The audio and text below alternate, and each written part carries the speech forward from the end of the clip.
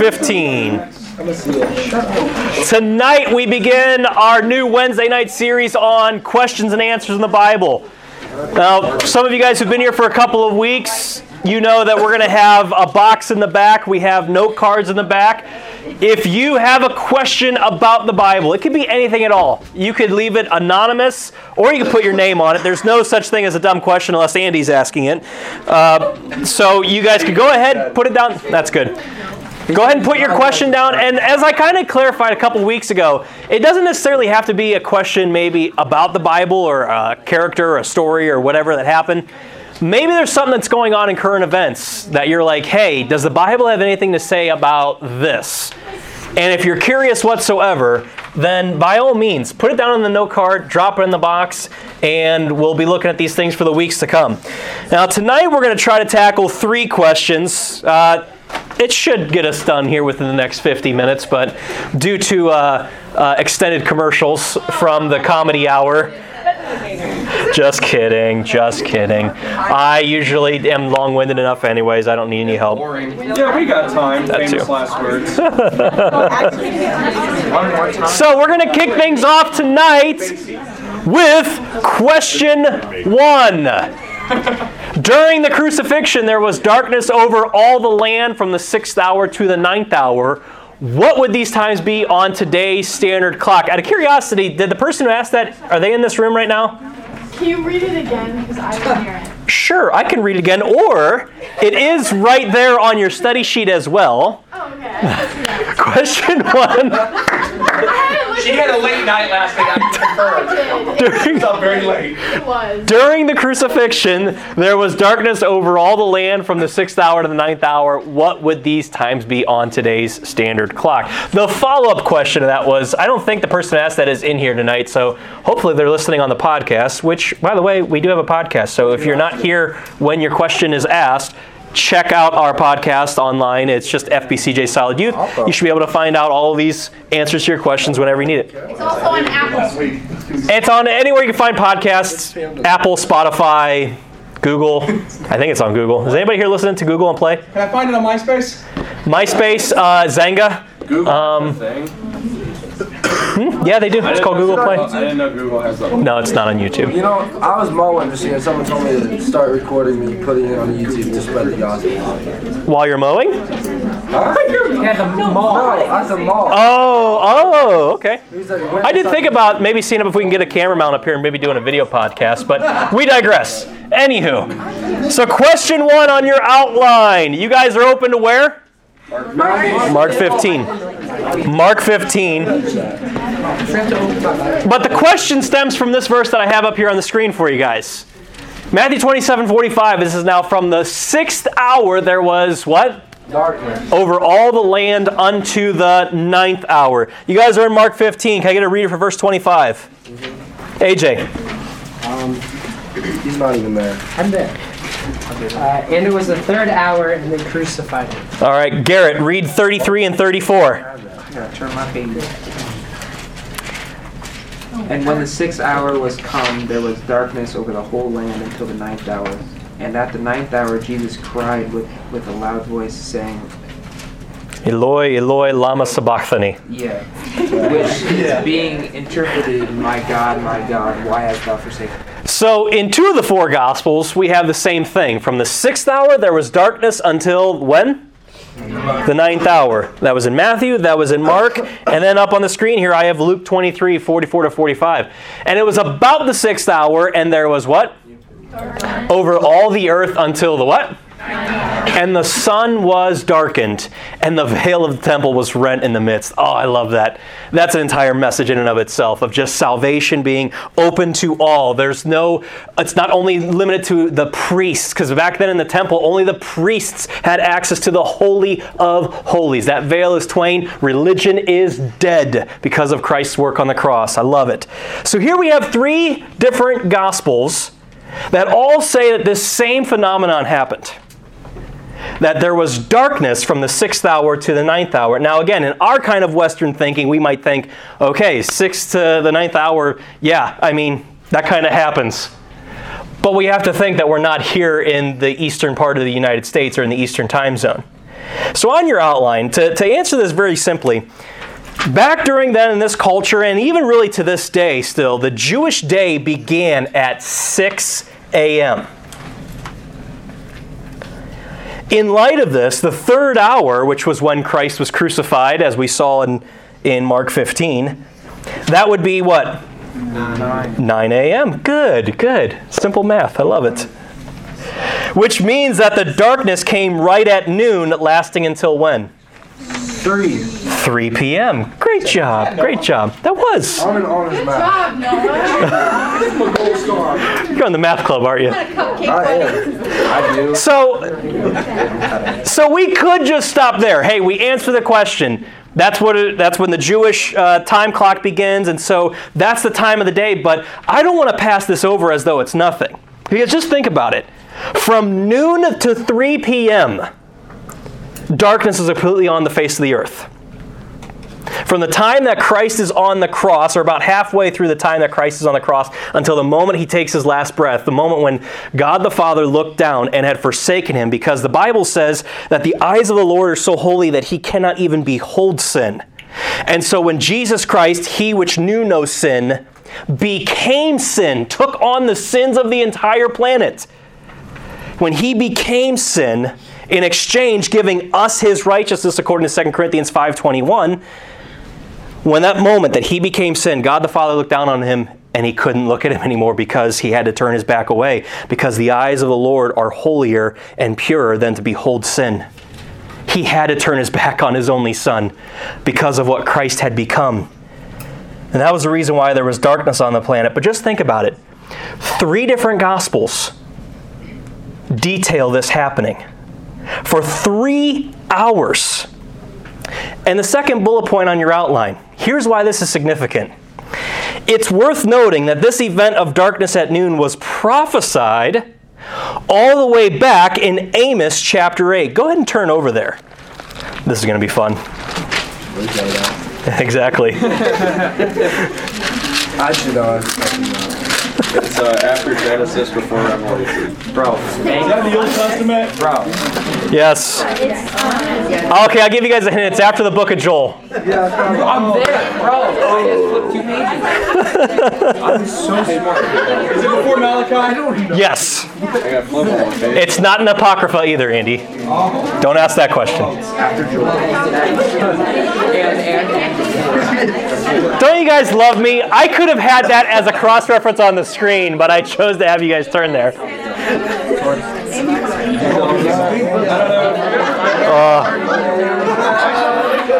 Gracie, if you're listening right now, please don't tell your dad the atrocity that's happening right now. That's Gracie Weaver. All right, everybody in Amos chapter 8. Is everybody there? What?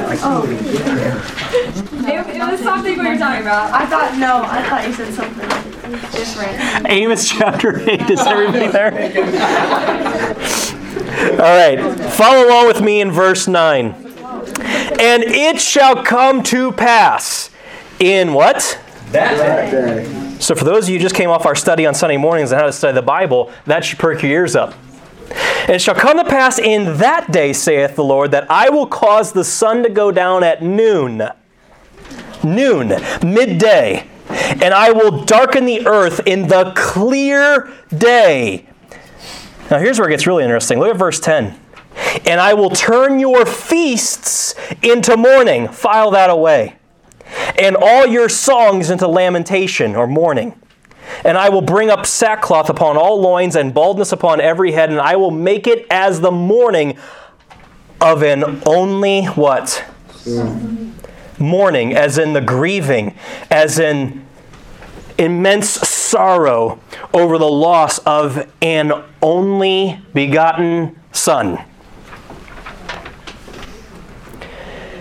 And the end thereof as a bitter day. You know what I find interesting about this whole thing about feasts? Do you know what was going on at the death of Christ? The feast of what? You got it, Ethan. The Passover. The feast of the Passover. And their feast was turned into mourning. the morning as of an only son. Now on your outline, again, second bullet point, it's worth noting that this event of darkness at noon was prophesied, as we just read, some 700 years before Christ was even born.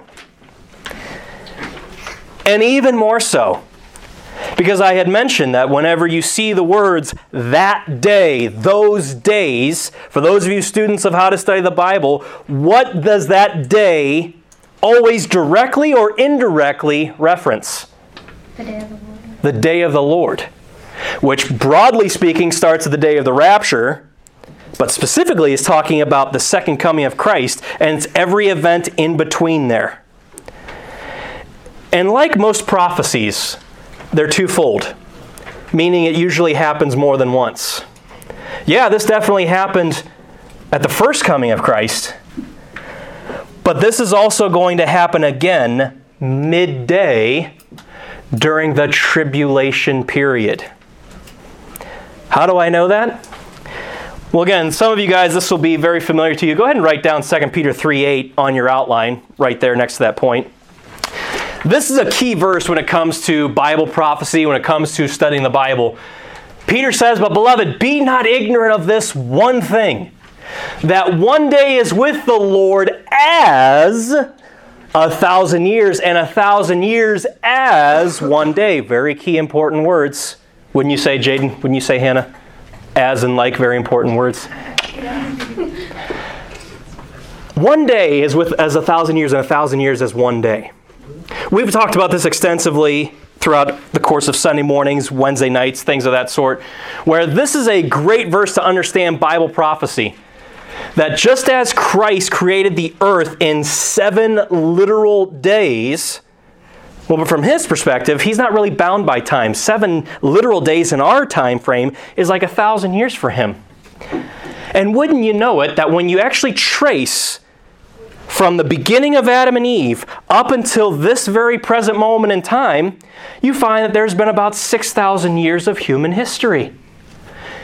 And after the rapture of the church and after the tribulation period, there's going to be a 1,000-year day of the Lord where he's ruling and reigning on Mount Zion over Israel, over the rest of the universe.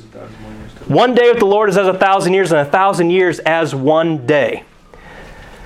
You know what I find kind of interesting about that, though?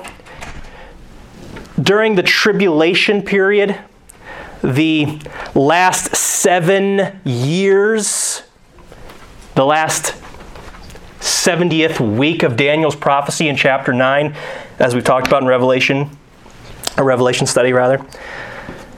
You know what happens around midday of the tribulation period? Around the 3.5 year mark, around noon, if you will? Revelation 8:12. "And the fourth angel sounded, and the third part of the sun was smitten, and the third part of the moon, and the third part of the stars, so as..." How many hours was it dark on the earth again? 3. "So as the third part of them was" what? "And the day shone not for a third part of it, and the night likewise." This moment is one of the vials that gets poured out. So I think it's one of the trumpets, which the vials and the trumpets, very, very similar. When this happens, it's right at that 3.5 year mark. The final week of Daniel, the midway part, the noon, if you will, when this is going to happen again. And everything that's written in Amos chapter 8 also applies to this day, very, very soon, when God's wrath is poured out upon this entire planet and against all those who receive not the love of the truth, as 2 Thessalonians talks about. Understand that that is what awaits your friends, your family members, everyone who has not received Jesus Christ as their Lord and Savior. Can you imagine the sun not shining for a third of the day, the moon, the stars, all of the light that is given here is just not shining, and it's just utter darkness? From this, we get the fact that when this happens during that time, the day is going to be shortened from 24 hours to 16. That's everything's 1/3 is taken away from it. 16-hour long day with light completely gone. And you know what he says in the next verse, verse 13? There's still 3 more woes yet to go. In other words, if you think this event and the events that happened before this was something, you ain't seen nothing yet, is what he's saying. And the last point, an even more interesting phenomenon, is the fact that Christ's death happened during the Jewish Passover, as we had previously talked about. This feast was only ever celebrated during a full moon, which means the likelihood of a solar eclipse is impossible, as the moon during this time is diametrically opposite the sun. This truly was supernatural. I have up here a quote from a guy named Tertullian. He lived around 160 to 220 AD. I have the reference there. You can go check out what he says. Here's what he had stated about this whole thing. At the same time at noonday, there was a great darkness, and some have denied it, not knowing the cause of such darkness. And yet, you have that remarkable event recorded in your archives. Now, somebody tell me, who was the known empire that was ruling the world at this time? Rome. Roman Empire. And this guy was based out of and around the Rome area. And of course, he was dealing with all of the pagan Romans who were trying to hunt down and kill as many Christians as possible. Did you know that back during this time, that whenever a Roman province had a governor over it, they were required by law to write down any victories, any losses of a war, any economic things, or any odd occurrences that happened during the course of their providence while they were ruling. And here Tertullian is telling us that they have it recorded in their archives. He's just one of several other contemporaries during that time who said that even in your own record books, Rome, you guys record something weird happened for about 3 hours right in the middle of the stinking day. That cannot be explained with human logic. Completely and utterly supernatural. So 9 a.m. to 3 p.m., noon to 3 p.m., complete and utter darkness. That's the answer to that question. I was hoping that whoever asked that was here to see if there was any follow-ups. And again, if you guys, during the course of this, when we answer this, if you're not sure, if you're like, okay, that wasn't really where I was going with that, then hey, well, hopefully you got something additional out of it that you didn't previously know, but also follow up with me. All right. Next question. Question 2. And don't worry, I'll read it. But again, if you can't read up there, then you can follow it on your study sheet. Question 2. When talking with someone about homosexuality and I bring up Leviticus 18:22, they either say it's mistranslated or that it's in the Old Testament. In other words, it doesn't count. How can I persuade them that they are wrong? Now, when talking about this issue, I kind of want to present it in this sense. What is your end goal when it comes to talking with this person? Is it simply to just prove them wrong and to be right so you can win a debate and win an argument? Or is your end goal to lead them to Christ? Because as we just saw a couple slides ago, we see what awaits all those who have not received the love of the truth in 2 Thessalonians chapter 2. That awaits all of them. And so if we're just trying to win an argument, if we're just trying to win a debate, which I can tend to want to do, and that's something that God's still working with me on, right, honey? Been working on it.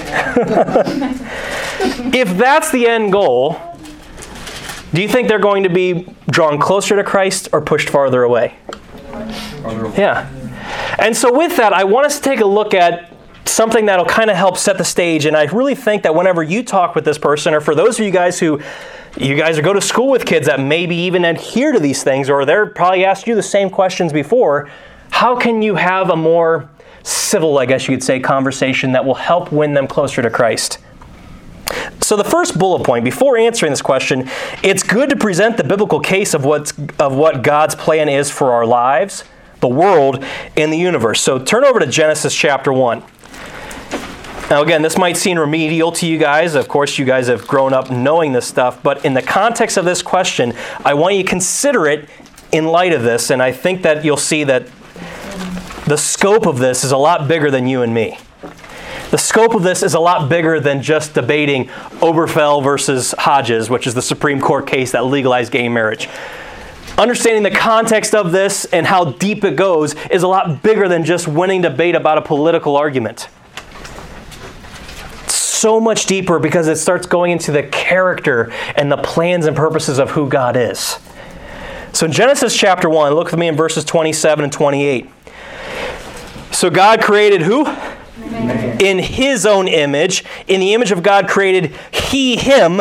Male and what? Female. Created He them. I mean, that in and of itself, and the way I even just kind of worded that, again, can kind of come across as a smack in the face. So maybe you should be a little more gracious with that. But here's the real key that I wanted to get to. Look at verse 28. And God blessed them. And God said unto them, be fruitful and multiply and replenish the earth and subdue it. And have dominion over the fish of the sea, and over the fowl of the air, and over every living thing that moveth upon the earth. Jump on over to chapter 2. So He didn't just create Adam and Eve just so they could have fun. No, He gave them a specific mission. You could even say He gave them a co-mission. Going somewhere with that one. Look at chapter 2, verse 18. And the Lord said, it is not good that the man should be alone. I will make him an helpmeet, a helper to meet the parameters of the mission that God gave them in verse 27. Now, obviously, these events kind of overlap each other from what we're going to read here to going back into chapter 1, verses 26, 27, and 28. These kind of fit in place right then and there. I think that's kind of obvious, but just wanted to say that. So verse 19, and out of the ground the Lord formed every beast of the field and every fowl of the air and brought them unto Adam to see what he would call them. And whatsoever Adam called every living creature, that was the name thereof. Adam gave the names of all the cattle, etc. We know the story, but at the end of verse 20, he says he was not found an helpmeet for him. And the Lord caused a deep sleep to fall upon Adam. You know, oftentimes whenever it's said in the Bible that someone goes to sleep, it is a picture, and in a sense, it's talking about the body has died. It's not talking about soul sleep, because there's a lot of cults that get into that whole thing where that they say that when you die, your soul just kind of goes to sleep also, and that there's no punishment in the afterlife. That's not true. But he's talking about sleep is kind of likened unto death. And so Adam fell asleep, and he slept, and he took one of his ribs. Anybody tell me, where was the last place that Christ was punctured? On his side. After he had went to sleep. And closed up the flesh instead thereof. And the rib, verse 22, which the Lord God had taken from man, made he a woman, and brought her unto the man. And Adam said, this is now bone of my bones, and flesh of my flesh. She shall be called woman, because she was taken out of man. Therefore shall a man leave his father and mother, and shall cleave unto his what? Wife. And they shall be one flesh. And they were both naked, and the man and his wife, and were not ashamed. And point 1 on your outline, God created man and woman to fulfill the purpose of being fruitful, multiplying, and replenishing the earth. Now that word replenishing, it can mean to fill, but with that word re there, or that prefix re there, it could also mean to fill again. That'd be a good question to throw in the box. To replenish the earth both physically and spiritually. And why do I say that spiritually? Because that's exactly what you and I are called to do and commissioned to do in Matthew 28, 18 to 20. Christ, after his resurrection, he says, all power is given unto me both in heaven and in earth. Go ye, therefore, his disciples, his followers, and teach all nations, baptizing them in the name of the Father and the Son and of the Holy Ghost, teaching them to observe all things whatsoever I've commanded you. That's called making disciples. That's called making a follower. That's called having fruit and multiplying. And as you study the book of Acts, the disciples, they did that. They multiplied. They didn't just add to the church. The Bible says in Acts, they multiplied and they filled up the church. The bride of Christ, it's called in Ephesians chapter 5. You see, this commission, it's given to Adam and Eve physically, but even with that physically, it is still a spiritual commission, because Adam and Eve were supposed to raise up their own children, their own fruit, to follow in the way that they should go, to train up a child in the way that he shall go. And so a child is nothing different than a disciple. Those of you in here that are involved in discipleship, whether you're discipling somebody else or you're the one being discipled, it's really no different than parenting. Somebody else who's more mature in the faith takes you along and shows you the ins and the outs. Hey, make sure you watch out for that. Hey, you know what? It'd be good for you to follow this path. And you're taking them through and helping them to mature so that they can be successful when they grow up. Parenting and discipleship go hand in hand. It's our job spiritually to do this. And it's the exact same plan that God gave Adam and Eve. And that's why in number 2, for that reason, God defines marriage as a man, husband, and a woman, wife. We just saw in verse 24, therefore shall a man leave his father and his mother and shall cleave unto his wife, and they shall be one flesh. Did you know that in Ephesians chapter 5, verse 31, the passage that talks about a husband's responsibilities and a wife's responsibilities, that same verse gets thrown out there? It's the exact same thing that a husband and wife are supposed to do. But what does he end in chapter 5 with? This is a great mystery, Paul says. But I speak in relation to Christ and the church. The same commission that is to be given, that was given to Adam and Eve physically and spiritually, is given to us spiritually as the bride of Christ, to make disciples all over the place, because we are His bride and He is our husband. Now, on point 3, the biblical pattern that we just established demonstrates that any union, you might want to underline, double underline, triple underline, any union outside of that, you know what you just so happen to find in the Bible? Death and destruction. Genesis chapter 6, which we're going to be getting into in just a few short weeks, about the sons of God, angelic beings coming down and mating and having sexual intercourse with the daughters of men. And it created a mighty men, a mighty class of giants. And there were giants in those days before the flood and after the flood, Genesis 6 comes to say. And you know what God decided? I got to wipe this place out. But Noah found grace in the eyes of the Lord. And you go on even to chapter 19. What's going on in Genesis 19? Abraham has a relative who lives in a place called Sodom and Gomorrah. And who's that relative? Lot. More on that in a second. Well, towards the end of tonight. Judges 19, you'd see. This is actually talking about any kind of sexual union between a man and a man, but instead it was a concubine. And guess what? Death and destruction came from that. Oh, and I went ahead and threw this up here. 1 Corinthians 6:13. He's speaking to a church, mind you. A body of believers, the bride of Christ. Meats for the belly and the belly for meats, but God shall destroy both it and them. And the very next word out of his mouth, now the body is not for fornication, but for the Lord, and the Lord for the body. You can read the rest of chapter 6, and you know what he'll tell you? Nothing will kill your spiritual walk faster than playing around with this type of fire here. Nothing. Death and destruction. Now, with that stage set, let's turn over to Leviticus 18.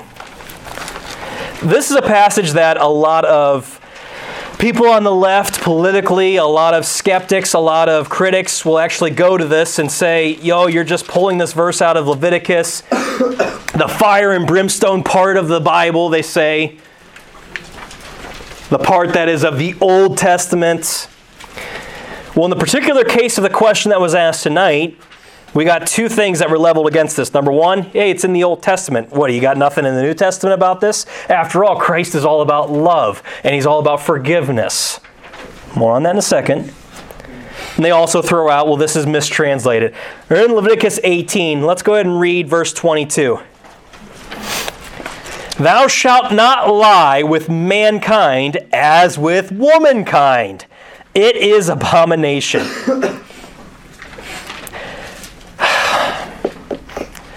We don't even really have to spend much time on the first point on there, but look at the second bullet point. Leviticus 18:22 is mistranslated. My first question in light of that, again, hopefully you've already established the context. You've already established, hey, here's the reason why I believe what I believe, and it has to do with what God's plan was for our lives, the universe, and the rest of the planet. And hopefully you've taken the time to show them those verses before diving into this. But the first question I would have to ask if someone is throwing that out there would be, how do you know exactly that this is mistranslated? Can you show me? Because you know what? I have staked my entire life and eternity on the very words that are found in this book. You see, I believe that this is the written word of God, the mind of Christ, based upon the living word of God. I staked my entire eternity upon every single word because I believe every single word of God is pure in Proverbs 30, verse 5. Can you please tell me how you have found that this is an error and that it's mistranslated? Because if so, let's go ahead and write to the New York Times. Let's go ahead and write to USA Today and Time Magazine. And let's go ahead and say the Bible's been proven false. It's been mistranslated. Chances are, they've more than likely said that just because, well, it doesn't fit with the progressive mindset. It doesn't fit with how many churches today seem to be forsaking this and really not really doing their due diligence of rightly dividing the word of truth and finding the other passages that do line up with this outside of the Old Testament. But I mean, it makes it very clear. Thou shalt not lie with mankind as with womankind. And I find it very interesting that it says mankind there instead of man. Because really when you think about the word mankind, it means men. It does. Same thing with womankind. But you know what I find fascinating? Break down the word mankind. It's a compound word. It means kind of man. A kind of male. And I think it's in there probably because of something that is becoming more and more of a growing thing in politics today. More and more growing thing in this decrepit, debaucherous civilization we live in now. Have you heard of a term thrown around called minor attracted persons? Yes. They call them MAPS now, but you're absolutely right, Sam. The actual word for it is pedophile and pervert, where people can be attracted to any kind of man, no matter what age they are. That's why I personally think that it says specifically mankind and not man there. Because it's an abomination. Yep. Same with womankind. And then, just for good measure, look what he throws in verse 23. Neither shalt thou lie with any beast to defile thyself therewith. Neither shall any woman stand before a beast to lie down thereto. It is confusion. You know what the Bible says in 1 Corinthians chapter 14, I believe it's verse 33? When it comes to the matter of confusion, God's not the author thereof. Right. If He's not the author of confusion, that only leaves one left. Satanic. And not to mention, I'm even going to throw this one out here for you. Now, this is a topic for another day, and I'm not going to get into this, but we hold to the King James Bible as being the preserved Word of God here. But just for kicks and giggles, I don't know if this is going to show up or not. It does. You guys probably still can't see it, and I can't zoom in on it. Don't worry, I'll go ahead and read it for those of you in the back. Here's how other Bible translations that, again, we would go on and say that they use manuscripts that are different and even come from a corrupt place, and we've even gone through our time in church history looking at this to prove it and show it, and I've studied it for years of my life. The CSB says, you are not to sleep with a man as with a woman. It's detestable. The New King James, which again is not a revision of the King James, comes from different manuscripts, says, you shall not lie with a male as with a woman. It's an abomination. The NIV, do not have sexual relations with a man as one does with a woman. It's detestable. The Reina Valera 60, no te eches con varón como con mujer, una abominación. Could it be any clearer? Translation? Sophia, translator. New Living Translation, do not practice homosexuality. Having sex with another man as with a woman, it's a detestable sin. ESV, you shall not lie with a male as with a woman. It's an abomination. Again, we would not agree with where the manuscripts come from for most of these Bibles. But I mean, to that point of somebody saying, well, it was mistranslated, hey, even in those other manuscripts, they all got it right on there. Mm-hmm. Just saying. Do we need to say anything else about the, oh no. Eve, not Adam and Steve. Well, I was going to say about the mistranslation part. But anywho. All right. You guys, are you on page 2? The next bullet point, is there anything else left on your page? Because mine, I think, is different from your guys's. All right. Top of next page. The command is in Leviticus 18:22 is only found in the Old Testament. Oh, really? Point number 1. Jesus is your blank. The typical Sunday school answer.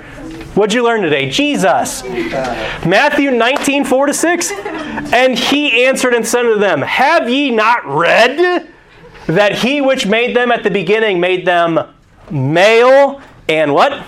And said, for this cause, showing up again, shall a man leave father and mother and shall cleave to his what? And they twain shall be one flesh. Wherefore, they are no more twain but one flesh. What therefore God hath joined together. God, because he's in charge of this whole thing. He's the architect of it all. Let no man put asunder. You can go into a whole nother realm with that about, divorce and everything. But yeah, that's what Christ had to say, quoting back to Genesis, New Testament, and not to mention the Lord. It's Jesus. Okay, how about the guy who wrote a vast majority of the New Testament? Flip on over to Romans chapter 1. This should be a review for you guys.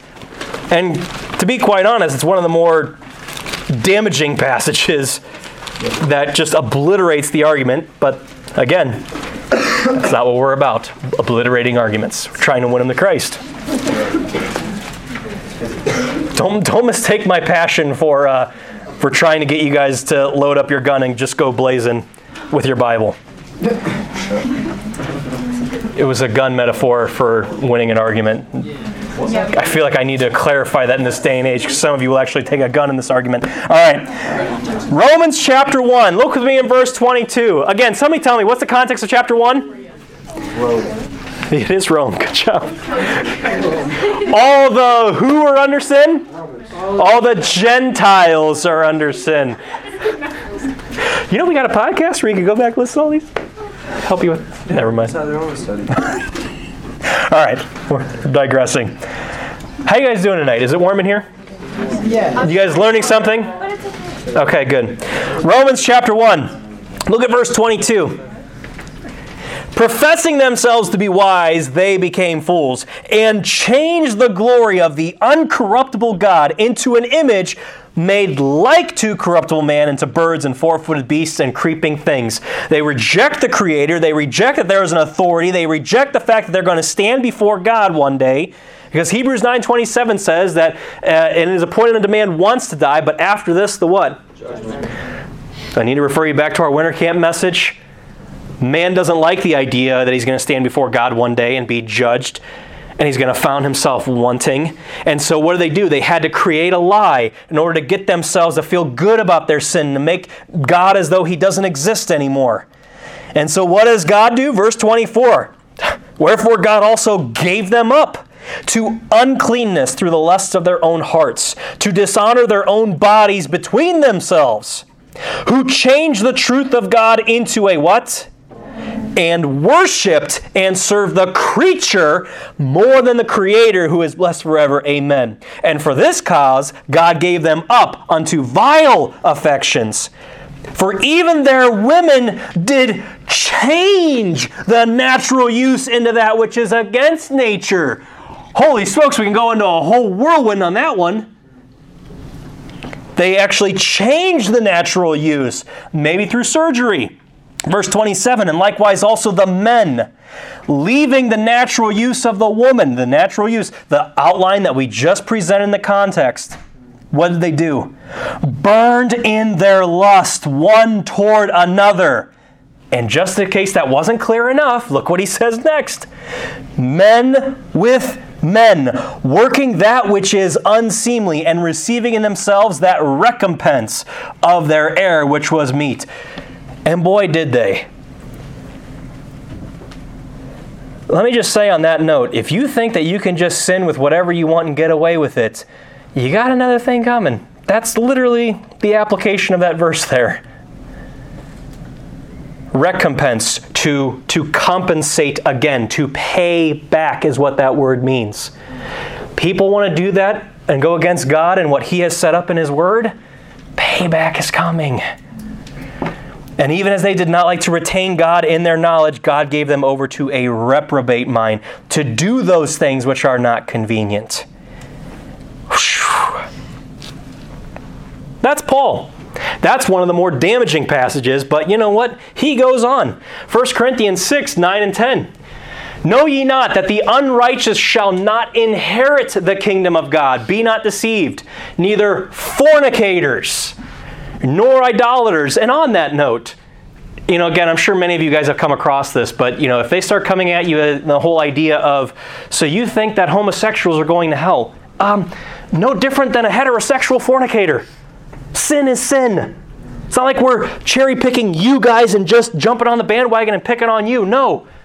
Any of these idolaters, nor adulterers, nor effeminate, nor abusers of themselves with, what's that word? Exactly as Leviticus 18:22 puts it. Nor thieves, nor covetous, nor drunkards, nor revilers, nor extortioners shall inherit the kingdom of God. We don't have the time to go into it. I've gone into it before, but as I've stated before, when he's talking about this whole inherit the kingdom of God thing, he's not talking about you if you do these things, you're not saved. Whenever you look and just trace that word inherit or inheritance through the Bible, specifically the New Testament, inheritance is an earned reward that you get after salvation. What he's saying here is any Christian who commits these things, and mind you, read 1 Corinthians, there were people all over the place committing these things, they're going to lose their inheritance. Again, think of Esau. Think of Lot. Think of Luke 19, the parable of Occupy Till I Come, that unjust steward who hid his talent and did nothing with it. He lost his inheritance. Still went to heaven, but lost his inheritance. And you can cross-reference this with Galatians chapter 5 when it talks about the fruit of the Spirit. Anybody who commits those things, they also lose their inheritance. Anytime inheritance and inheritance is found in the Word of God, it's talking to Christians and the things that they do in order to earn their inheritance after salvation. I said there wasn't time for that, but I went to it anyways. 1 Timothy 1:10. Again, Paul talking for whoremongers and for them which defile themselves with, what's that word? Again, exactly as it appears in Leviticus 18:22. It's funny, I never saw that word mankind was used there in both of those verses until we did this study. I think that's the reason also why God used that same word and preserved it in His Word. For men stealers, for liars, for perjured persons. He's saying the reason for the law, it's not for the righteous. The reason for the 10 Commandments, as you guys well know from winter camp, is not for the righteous. No, it's to convict all of these people for the sins that they're in, and it goes contrary to sound doctrine. It's not proper biblical teaching. That's Paul. That's just the 3 ones I could think of. How about Peter? He also wrote books in the New Testament. You can check out that passage later. The same thing with John when he talks about all fornicators, hetero or homosexual, they're going to have their part in the lake of fire if they don't receive the love of the truth in 2 Thessalonians chapter 2. I almost feel like we need to go to that passage because it's come up so many times tonight. And when we're talking about a situation that is as seemingly brutal and unforgiving and harsh as it is, 2 Thessalonians 2 makes it very clear that no. Christ has been more than gracious. He has been more than loving to extend his offer of what he did on the cross as payment for their sins. And again, mankind has rejected because man loves his sin. If you refuse truth, you receive a lie. If you refuse the truth of the Word of God, the recompense is you'll believe a lie. Which is what's going to happen when the Antichrist comes on the scene, also in 2 Thessalonians chapter 2. They're going to be deceived because they are rejecting God's gracious offer for all to come and to receive Jesus Christ as their Savior.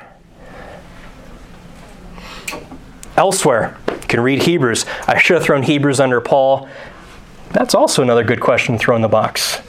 Who is the author of Hebrews? Kind of just gave it away, but if you put it in the box, I'll prove it to you. And also Jude. All right.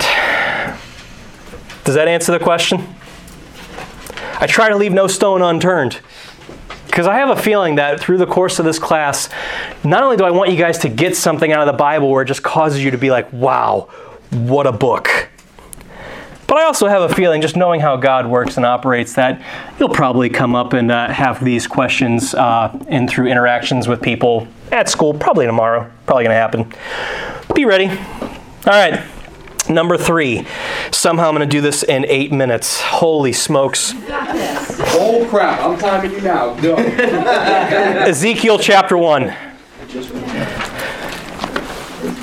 This is actually a great question to end on because this kind of goes along with what we're going to touch on in the weeks to come.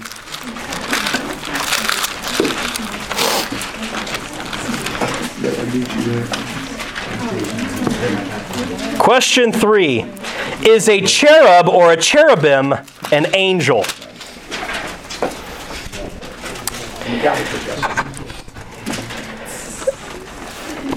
So let's look at just for starters, I have Genesis 3 on the study sheet there. If you guys remember, when Adam and Eve sinned, God kicked them out of the garden. And what did he do after that? You guys remember?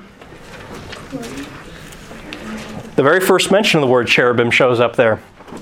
When God puts cherubim to guard the Garden of Eden with flaming swords, saying, best get walking, because you ain't allowed back in here anymore.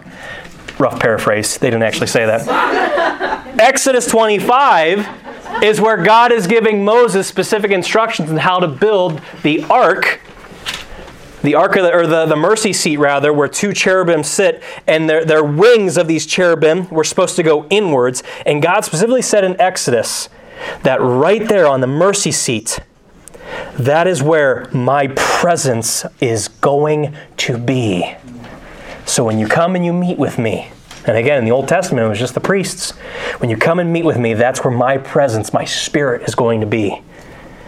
But Ezekiel chapter 1 is very interesting because we finally get a more descriptive illustration of what a cherub or cherubim is. Look with me in verse 4. And I looked, and behold, a whirlwind came out of the north, a great cloud, and a fire enfolding itself, and a brightness was about it. And out of the midst thereof, as the color of amber, out of the midst of the fire. Also out of the midst thereof came the likeness of how many? Living creatures. And this was their appearance. They had the likeness of a man. In other words, a head, hands, feet, likeness. It was more of a body. You could trace that word likeness throughout, and that's what you'll find. They had a body or an appearance, a likeness as of a man, but they're not entirely a man. You'll see that here in a second. And every one had 4 faces. So there's 4 beings, and each of these beings had 4 faces, and every one had how many wings? 4 wings. Jump over to verse 10. As for their likeness of their faces, they 4 had the face of a man, and the face of a lion, and on the right side, and they 4 had the face of an ox on the left side, and they 4 also had the face of an eagle. So all 4 of these beings had 4 faces, and these are the 4 things: a lion, an ox, a man, and an eagle. Can you imagine if you caught a glimpse of one of these things? Is it any wonder why so many people just drop dead at the sight of these kind of beasts? Look at verse 14. Or no, sorry, chapter 10. Flip on over there. So Ezekiel catches a vision of them. In chapter 10, verse 9, he gives us a little bit more of a description of these beings. Look at verse 9. And when I looked, behold, the 4 wheels by the... What's that word? Cherubims. 1 wheel by 1 cherub, and another wheel by another cherub, and the appearance of the wheels was as the color of a beryl stone. And as for their appearances, they 4 had one likeness, as if a wheel had been in the midst of them. Where do I want to go? Verse 14, sorry. And every one had how many faces? 4. The first face was the face of a cherub. Interesting. As you're going to see here in this description, that's the one that's missing for an ox. Interesting. I don't have an answer for that, just making that known, but it is interesting. He says, hey, you want to know what a cherub looks like? It looks like an ox. And the second face was the face of a man, and the third face was the face of a lion, and the fourth face was the face of an eagle. And the cherubims were lifted up. This is the living creature which I saw by the river of Chebar. I don't know if I read that or not in chapter 1. I thought it was verse 5. Where he says I was in the river of Chebar. No, but that's verse 3. Just in case I wanted to prove these same creatures he saw in chapter 1, the same exact ones. He's by the river of Chebar. These are the ones he saw, he says. So you get the picture? You have these 4 creatures. They have 4 wings, and each of them have 4 different faces. One of a... What's the first one? A man. A... ox, a lion. Eagle, and a lion. Sure, I'll take whatever order we can get for sake of time. No, I'm not. So, hold your place here in Ezekiel and go over to Revelation chapter 4. Hold your place in Ezekiel because we're coming back to it.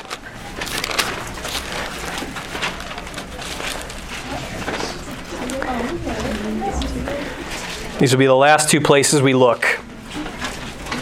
Like that helps. Like that means it's going to speed up. Oh, I give you guys such false hope. Shut up, Andy. All right. Revelation chapter 4. Look at verse 6. Now here we have John in heaven. Shortly after the rapture, because chapter 2 and 3 are church history, and in verse 1, you see heaven open up and you hear, come up hither. John goes up. He's a picture of the church. The word church is not mentioned any time after that until chapter 19 when the church comes back, the second coming with Christ. So here we are, John up in heaven, and he also is before the throne of God. Look at verse 6. Before the throne there was a sea of glass like unto crystal. We talked about that before. And in the midst of the throne and round about the throne were what? 4 beasts full of eyes before and behind. And the first beast was like a... And the second beast was like a... Which is a young ox. And the third beast had a face of a... And the fourth beast was like a... And the 4 beasts had each of them 6 wings about him. Interesting. And they were full of eyes within. So you catch it? They have eyes before, they have eyes behind, and they have eyes within. And they were full of eyes, and they rest not day and night, saying, Holy, holy, holy, Lord God Almighty, which was and is to come. It's almost as though the eyes before them is to come. The eyes within them, which is, and the eyes behind them, which was. They're all seeing. They see everything. They've seen everything that God has done, and they know what God is going to do. And when those beasts give glory and honor and thanks to him that sat on the throne who liveth forever and ever, the 4 elders fell down. So you flip back to Ezekiel chapter 1. Now if you want to make notes, or actually flip over to chapter 28 of Ezekiel. If you want to make notes, did you guys catch how there's a couple of differences here in the beasts of chapter 10 of Ezekiel and the beasts of Revelation chapter 4? Revelation 4, they had 6 wings, but they only had 1 face per animal. Whereas in Ezekiel chapters 1 and chapter 10, they had 4 wings, and they had 4 different faces for each beast. Now when it comes to Ezekiel 1, if you guys were to actually read the rest of that chapter for the context's sake, the wheels that they were on, it's because these 4 beasts, as we saw in Revelation 4, they are surrounding the throne of God, and the wheels of Ezekiel chapter 1 are them transporting the throne of God to the earth at the second coming. Now why that's significant is because in Revelation chapter 4, we are not at the second coming. Revelation 4 takes place shortly after the rapture of the church during the tribulation period. So the reason why they're different is because of the fact that it's a different time, a different setting, and they have a different purpose in chapter 1 of Ezekiel than they do Revelation chapter 4. But when you look at the description, by comparing spiritual things with spiritual, comparing Scripture with Scripture, you can tell that these are cherubim. And you see that there's 4 of them. But did you know that there wasn't always 4 of them? There was a 5th one. Ezekiel 28, you're going to see that there's a man by the name of the king of Tyre. And what's unique about this, that even though there was a king of Tyre, as you're reading, God starts describing not really an ordinary man. It's an abnormal man. He starts giving descriptions about the power behind that king of Tyre, as you'll soon see. Look at verse 14. Actually, look at verse 13. Talking about the king of Tyre. Thou hast been in Eden, the garden of God. So this 5th being, he was in Eden, the garden of God. Talks about all these precious stones that he's made out of and all these musical instruments of tabrets and pipes prepared inside of him. This is no ordinary man. And then you get to verse 14. Thou art the anointed, what? That covereth. You see, the 4 beasts, the 4 cherubs that we saw earlier in the book and in Revelation 4, they're sitting around and in the midst of the throne.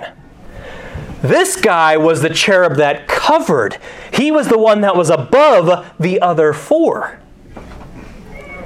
I have set thee so. God says that, verse 14. Thou wast upon the holy mountain of God. Thou hast walked up and down in the midst of the stones of fire.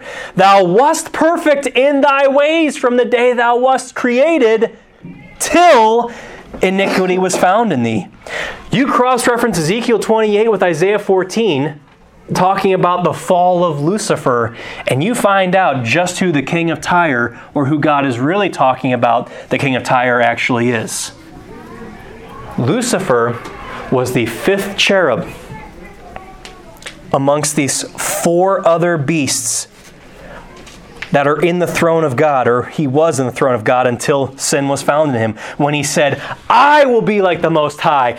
I will ascend. I will elevate my throne above his throne.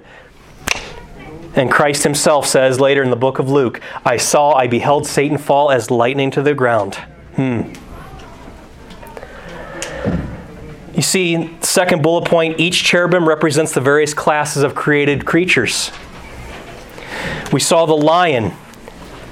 That represents the wild beast class. And for those of you who've been here before, we talk about how all 4 of these beasts represent the 4 Gospels and how each author of the Gospel writes concerning Christ. Matthew portrays his Gospel as Christ as the King of the Jews. In fact, that's even what the wise men said in Matthew's gospel. Where is the King of the Jews? The Lion from the tribe of Judah. And a calf. That represents the domesticated beast class. Mark's gospel reveals Christ as the servant of the Lord, giving his life first in service and then in sacrifice. It's the shortest gospel because it gets right to the point.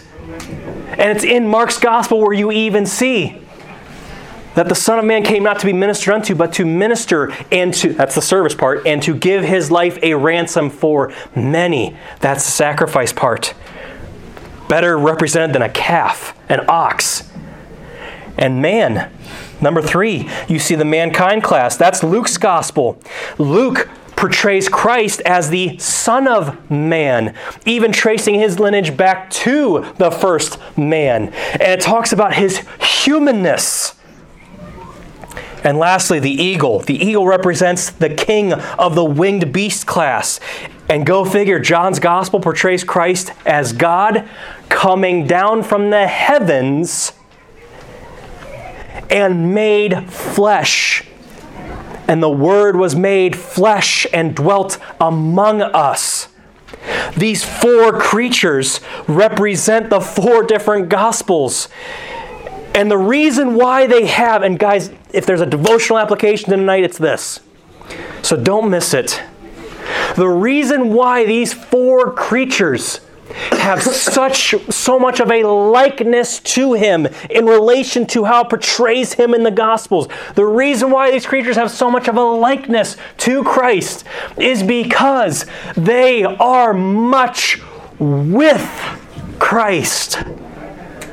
These 4 creatures, anytime you see them, they are covering and surrounding the throne of God. And day and night they cease not to give him the worship that he deserves. And it's true for us. The more that you and I are with him in his presence, the more you will represent his likeness. The more you will be like him. 2 Corinthians says that we are changed from glory to glory when we spend time with him. We are more conformed to the image of his dear Son in Romans chapter 8 as we spend time with him, as we walk with him. The only way we can spend more time in his presence is through spending time in his presence and then communicating with him and worshiping him in spirit and in truth. Don't miss that. It's not about doing devotions. It's about being with the King. And the last one, you don't see this because there's no 5th gospel, is the serpent. He represents the amphibian reptile class. Did you notice that's the only kingdom that's really missing? How does he show up in Genesis 3:1? As a Revelation 22, he's a dragon. Leviticus or Job 41, he is the Leviathan. Just read the description of him there. 5 cherubim appear in the Bible, but after the fall of Lucifer, only 4 appear as guardians of the throne. These beasts represent the greatness, beauty, and strength of creation, glorifying and praising God. Check out Psalm 103 later, and Revelation 4:8, we already read that. Now the answer. Angels, however, and I'll end here. Sorry, but I have to get this out. And we started a little late anyways, so there. The point of this class is not just to give you guys the gotcha answers so that you have all the answers to your friends and so that you can one-up them. That's not the point. The point of this class is to cause you guys to see, again, wow, what a book. It truly does have all the answers that we need. But also, it should cause us to take a more earnest heed to what is said. It should cause us to go only based upon what the Bible says. Case in point. What scripture passage have you ever seen where an angel has wings?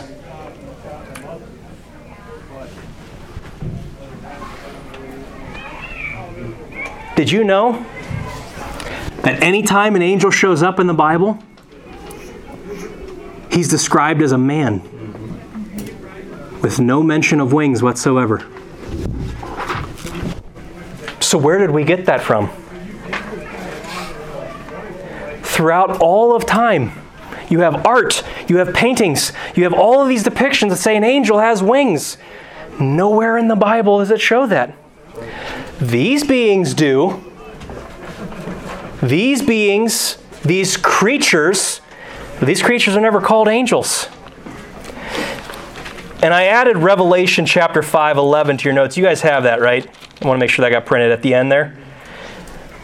I had mentioned Genesis 19. You could see the men that show up in Sodom and Gomorrah, they were men. That's what the people of Sodom thought they were. And you can check it out, Revelation 22. But listen to Revelation 5:11, and we'll end here. And I beheld, and I heard the voice of many angels round about the throne and the beasts. In Revelation 5:11, John differentiates between the angels and these cherubim. These are not angels. They are angelic in the sense that they're in the heavenlies where we talk about angels, but the answer is they're not.